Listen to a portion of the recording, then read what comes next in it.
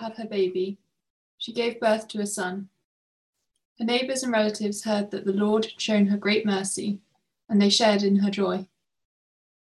On the 8th day, they came to circumcise the child, and they were going to name him after his father, Zechariah. But his mother spoke up and said, "No, he is to be called John." They said to her, "There is no one among your relatives who is of that name." Then they made signs to his father to find out what he would like to name the child. He asked for a writing tablet, and to everyone's astonishment, he wrote, "His name is John." Immediately his mouth was opened and his tongue set free, and he began to speak, praising God. All the neighbors were filled with awe, and throughout the hill country of Judea, people were talking about all these things. Everyone who heard this wondered about it, asking, "What then is this child going to be?" The Lord's hand was with him. His father Zechariah was filled with the Holy Spirit and prophesied, "Praise be to the Lord, the God of Israel, because he has come to his people and redeemed them. He has raised up a horn of salvation for us in the house of his servant David, as he said through his holy prophets of long ago. Salvation from our enemies and from the hand of all who hate us, to show mercy to our ancestors and to remember his holy covenant, the oath he swore to our father Abraham, to rescue us from the hand of our enemies and to enable us to serve him without fear, in holiness and righteousness before him in all our days. And you, my child, will be called a prophet of the Most High, for you will go on before the Lord to prepare a way for him, to give his people the knowledge of salvation through the forgiveness of their sins, because of the tender mercy of our God, by which the rising of the sun will come to us from heaven, to shine on those living in darkness and in the shadow of death, to guide our feet into the path of peace." And the child grew and became strong in spirit, and he lived in the wilderness until he appeared publicly to Israel. Thanks, Rosie. Let me pray. Father, please, would you help us this evening to, with Zechariah, praise you because of what you've done for your people. Amen. Well, I wonder if you've ever waited desperately to sing a particular song. Maybe you're one of these people that counts down the days until Christmas when you can belt out your first Christmas carol of the year. Maybe you've waited for a moment where you can sing the national anthem before a big occasion. Maybe you're just desperate to sing anything with other people at the moment. Well, I was listening to an ex-Olympian the other day. She was asked what was the highlight of her career, her sporting career. And she said it was maybe the first time she heard her national anthem at the World Championships.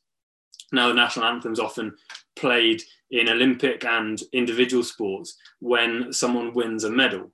And she said it was so emotional, that moment, because as the song was played and there was quiet and she was stood on the podium, it began to sink in. It was an emotional moment because it was a time to reflect on all that had gone by, all of the training, all of what she'd done to work up to that moment. She'd waited for so long to sing the national anthem.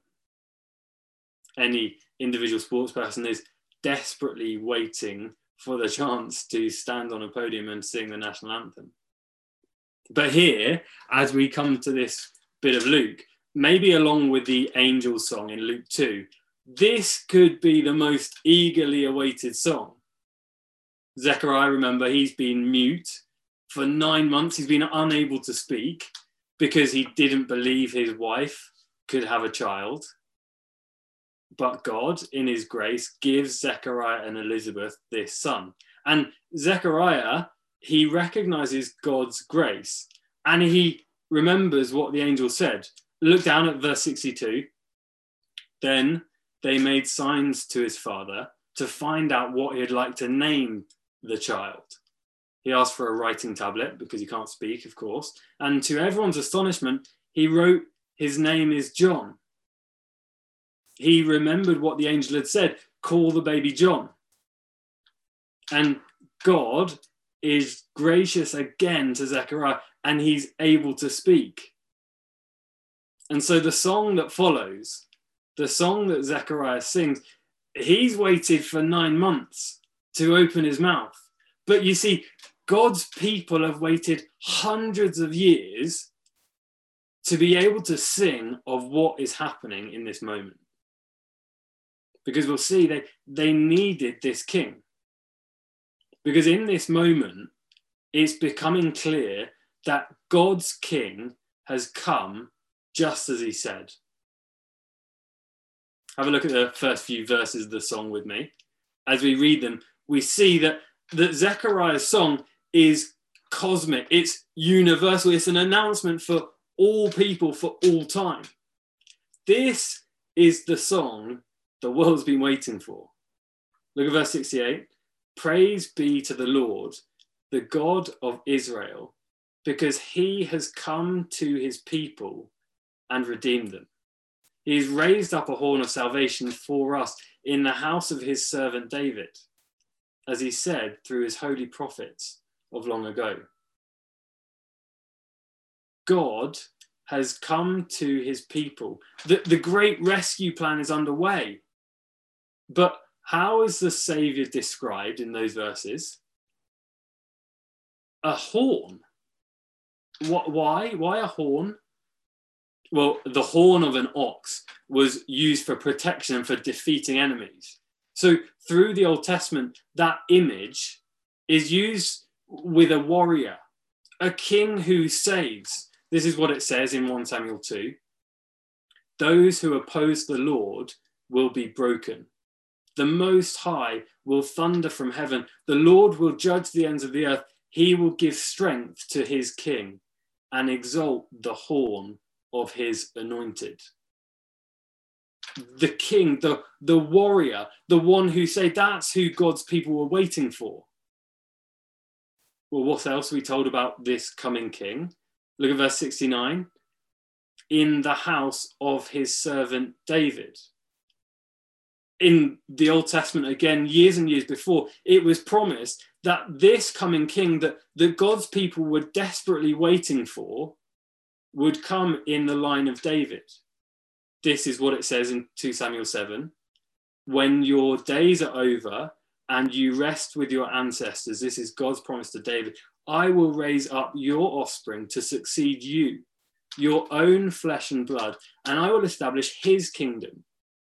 He is the one who will build a house for my name, and I will establish his throne of his kingdom forever. I will be his father, and he will be my son. Years and years before, the promise of a king in the line of David, a descendant of David. And if these details aren't quite causing you to sing like Zechariah, can you just imagine the weight of God's people waiting for God's king to arrive, waiting for these promises to be fulfilled? For years and years, waiting for this rescuer. And this is the moment, the announcement on earth in the whole of history, because God's king has come just as he said. That's what Zechariah says. But do you remember how we've talked about these songs being an emotive outworking of the event?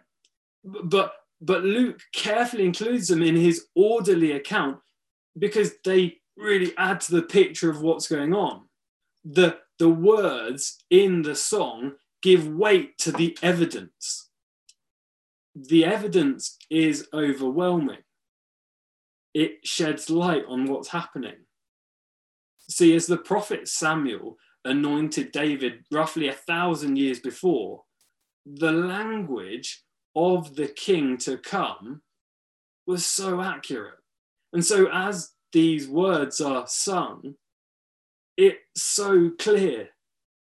God's king has come just as he said. This is what was meant to happen. This is God's promised king. This is the beginning of the fulfillment of the king that was promised. And that really matters, because you can see Zechariah has such confidence. You see, Jesus hasn't even been born yet, and yet he can see God has sent, he can sing, God has come. It's certain, because God's plan is being unraveled, unwrapped, unfurled, if you want to coin a Christmas term. The prophecies about John the Baptist from the Old Testament, they're specific of what his job is to do, to point the way to Jesus. You see, in all that's been said in Zechariah's song, it adds weight to the evidence of who Jesus is, the king that would come. There's no doubt in Zechariah's mind. And so we can have absolute confidence too. If you trust in Jesus, you can have absolute confidence in the work of the Lord Jesus, because God's king has come just as he said. Now, if you wouldn't say you trust in Jesus, can I challenge you to look at what was written about Jesus, God's coming king, years and years before he came, and look at how that's shown in the life of the Lord Jesus, to match up the evidence. Because God's king has come just as he said. But for what purpose? Look at verse 68. It says it's to redeem his people. What does it mean to be redeemed? Well, one of my favourite films is the film Taken. Liam Neeson plays Brian Mills, ex-CIA officer and loving father of 17-year-old Kim. Brian, he's desperate to build a closer relationship with his daughter, but she just seems a bit disinterested. Kim gets to her birthday and she's desperate to follow U2 around Europe on their European tour. And she lies to her dad, she manipulates her mum, and she goes and does her own thing. She wanders off.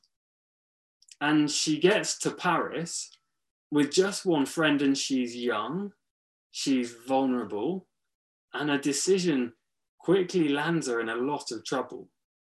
She's taken by kidnappers in Paris.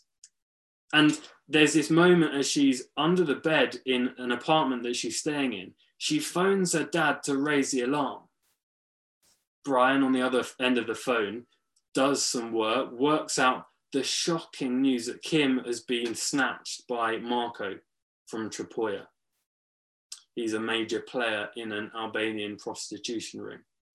At that point, the film's awful. The situation looks hopeless. A French government official, friend of Brian, tells him that statistically he's got 96 hours window, and beyond that point, he'll probably never see his daughter again. But what I love about the film is the film follows the great lengths that Brian goes to redeem his daughter. It shows his great love, his skill, his effort, all that he goes through to bring his daughter back. There's this brilliant moment at the end of the film. Brian comes back through airport security with Kim, and not only is she safe, not only is she well, but the relationship with her father has never been stronger, because Kim looks at her dad and he's her hero. Now, as we come to this song, we see the scope of God's redemption of his people. And just like Taken, it's to be brought back from the consequence of rejection and to be brought back for a new life with a restored relationship. First, God's king has come, just as he said, to rescue you from the consequence of rejecting God. One consequence of people rejecting God is that God's people are hated. You can see that from verse 71 and 74. They need to be saved from enemies. They need to be rescued from the hand of their enemies. God's people were desperately waiting for this king to help, to rescue them. God's people under God's kings throughout Old Testament history had enemies because it's in our very nature to oppose God, because we want to be in charge, not him. It's a consequence of rejecting him. Christopher Ash writes in his Advent book, what the Bible sometimes calls the world, that is men and women living in God's world without submitting to God or loving God or caring about God, has in its heart a deep hostility to all who belong to God and God's Son, the King in David's line. You see, God's people have been so desperate for rest from their enemies. But look at the promise here in these verses. Verse 71, salvation. Verse 74, rescue. That is what this king that was promised, has come to bring. And the same is true now when people publicly profess to make God their king and say he's in charge. When Christians want to live his way, according to his design, we will face hostility, whether it's obvious or subtle. But in the Lord Jesus, we have this promised king who will not be overthrown. And while we might continue to face opposition, they won't ultimately win. Jesus is the king who will reign forever. And if you trust in him, you're safe with him forever. But you see, the brilliant thing about this song is if we're in danger of thinking the problem is all out there, of pointing the finger at those people that are God's enemies, well, then this song reminds us so carefully that we are culpable of rejecting God as well. See, while we might not have battled with any Christians, we might not have campaigned for any laws that are against God's design, we might not have blatantly undermined Christians, we might not say that we stand against God. Every single one of us has fallen short of God's standard and failed to live his way. But you see, God's promised king offers life to those who don't deserve it. People like me and you that have not treated God as our creator, as the ruler of the universe. That's what John the Baptist, this baby's role is going to be, to point to Jesus as the rescuer, the one who forgives sins. Look at verse 77. To give his people the knowledge of salvation through the forgiveness of their sins. Because of the tender mercy of our God, by which the rising sun will come to us from heaven, to shine on those living in darkness and in the shadow of death. God, in his tender mercy, through the forgiveness of sins, sent Jesus to rescue people from the consequence of their own sin. This promised king offers to redeem you, to bring you back to a right relationship with God. Maybe this Christmas you're desperate for a restored relationship with friends or family. Maybe this Christmas you're desperate for real acceptance from someone that you really care about. Maybe this Christmas you're desperate for protection. Maybe you feel like you can't rest because of those things. This song tells us that the Lord Jesus offers you all of these things with the King of the universe. if you've not yet decided to make Jesus your king, please would you consider it this Christmas? Because Jesus came as promised, because the consequence of rejecting God is really serious. Something must be done. And the claim of the Bible is,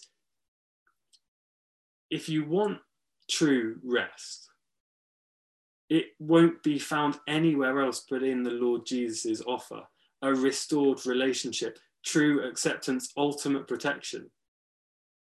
And you might think, well, that just puts a bit of a dampener on Christmas. Isn't it all about love and family, shiny lights, Christmas trees? Well, we must be clear that God's king had to come just as was promised, because God must deal with those who hate him. When we recognize that and we accept that that rescue is for us as well, then we can rejoice with Zechariah, because we have joyous rest, because he rescues you from the consequence of rejecting God. I don't know what comes to mind. What image is in your mind as I say the word rescue? I don't know if you've seen the TV program Saving Lives at Sea. It follows the RNLI going about their work. They're largely volunteers and they're living in towns on the coast, and they get the call up and they go and jump in their dinghy and they're ready to rescue. More often than not, they're rescuing people that have misjudged the water. They're cold, scared, at risk. They zoom out there and inevitably manage to haul them into the dinghy. What I really enjoy about the program is there's a mixture of kind of body-worn footage of the actual rescue so you can see what happened, but then they get the rescuer and the casualty or the rescue party in afterwards to kind of commentate on the events as they unfold and comment on what's happened.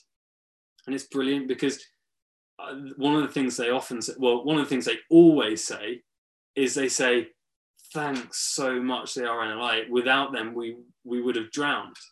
But one of the things they often say is there was no greater feeling than the feeling of laying in the bottom of the boat. I often think, as I hear that, it's a bit of an odd thing to say, isn't it? There's no greater feeling than laying in the bottom of a boat. I mean, sure, it must have been a huge relief to be pulled out of the water. But was lying on the bottom of a cold boat in damp clothes really the best feeling ever? See, in this song, we get a glimpse of not just the rescue, not just the hauling out of the consequence of rejecting God, but we get a glimpse into what life is like in Jesus. What Jesus offers is not just the resting in the bottom of the boat kind of rescue, but it's life as it was meant to be with him forever. Because being redeemed, brought back, well, we're being brought back for a life in the light with him now and forever. See, look at verse 71. It's not just salvation from our enemies. It's so that we can remember his holy covenant, what God has promised to his people. It's not just, verse 74, to rescue us from the hand of our enemies. It's to enable us to serve him without fear, in holiness and righteousness before him all our days. God's rescue through the Lord Jesus means that we can begin to appreciate life as it's meant to be. We're rescued for a life with God now and forever, and it radically transforms life. You see, when we recognize that God's King has come just as he said, and we accept his rescue from the consequence of rejecting God, then we can have a deep joy, just like Zechariah, as we appreciate what it means for us, what this new life now is. See, Zechariah in his song, he sings to his son, And he can sing with great joy because he recognizes this important connection. Look at verse 78. Because of the tender mercy of our God, by which the rising sun will come to us from heaven, to shine on those living in darkness and in the shadow of death, to guide our feet into the path of peace. Here's the connection. Those living in darkness, verse 79, live in the shadow of death. And new life in Jesus, well, it treads a different path. Those living in darkness live in the shadow of death. Christmas can be a really painful time where we're aware of that shadow, of family members that aren't here anymore, the empty chair at the table, the armchair vacant. Death casts a shadow. But here's why Zechariah rejoices. Because God, in his tender mercy, sent his Saviour to shine a light on those living in the darkness. That means death is not a shadow on the life of someone who trusts in Jesus. The person who trusts in Jesus has a life in the path of peace. They can be at peace with life and death. And life in his light, with him as king, is the only way we can experience peace in this world with death that hangs over us. Zechariah gets that. That's why he sings out as his very first words of his song, "Praise be to the Lord."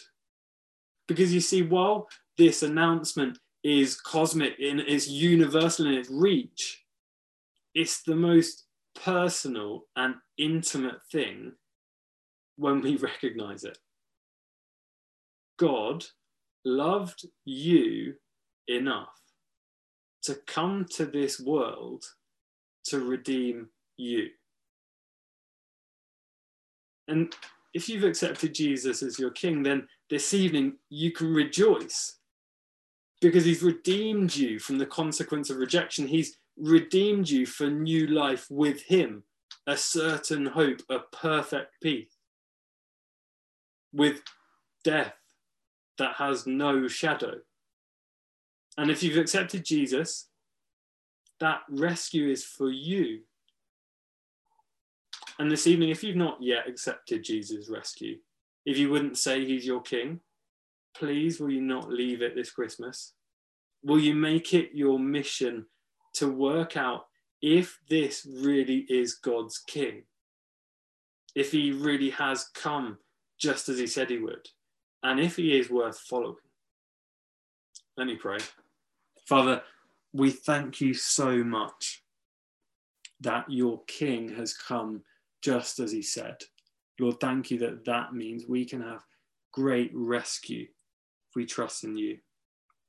Lord, please would you help us to rejoice in new life because of what you've done through the Lord Jesus.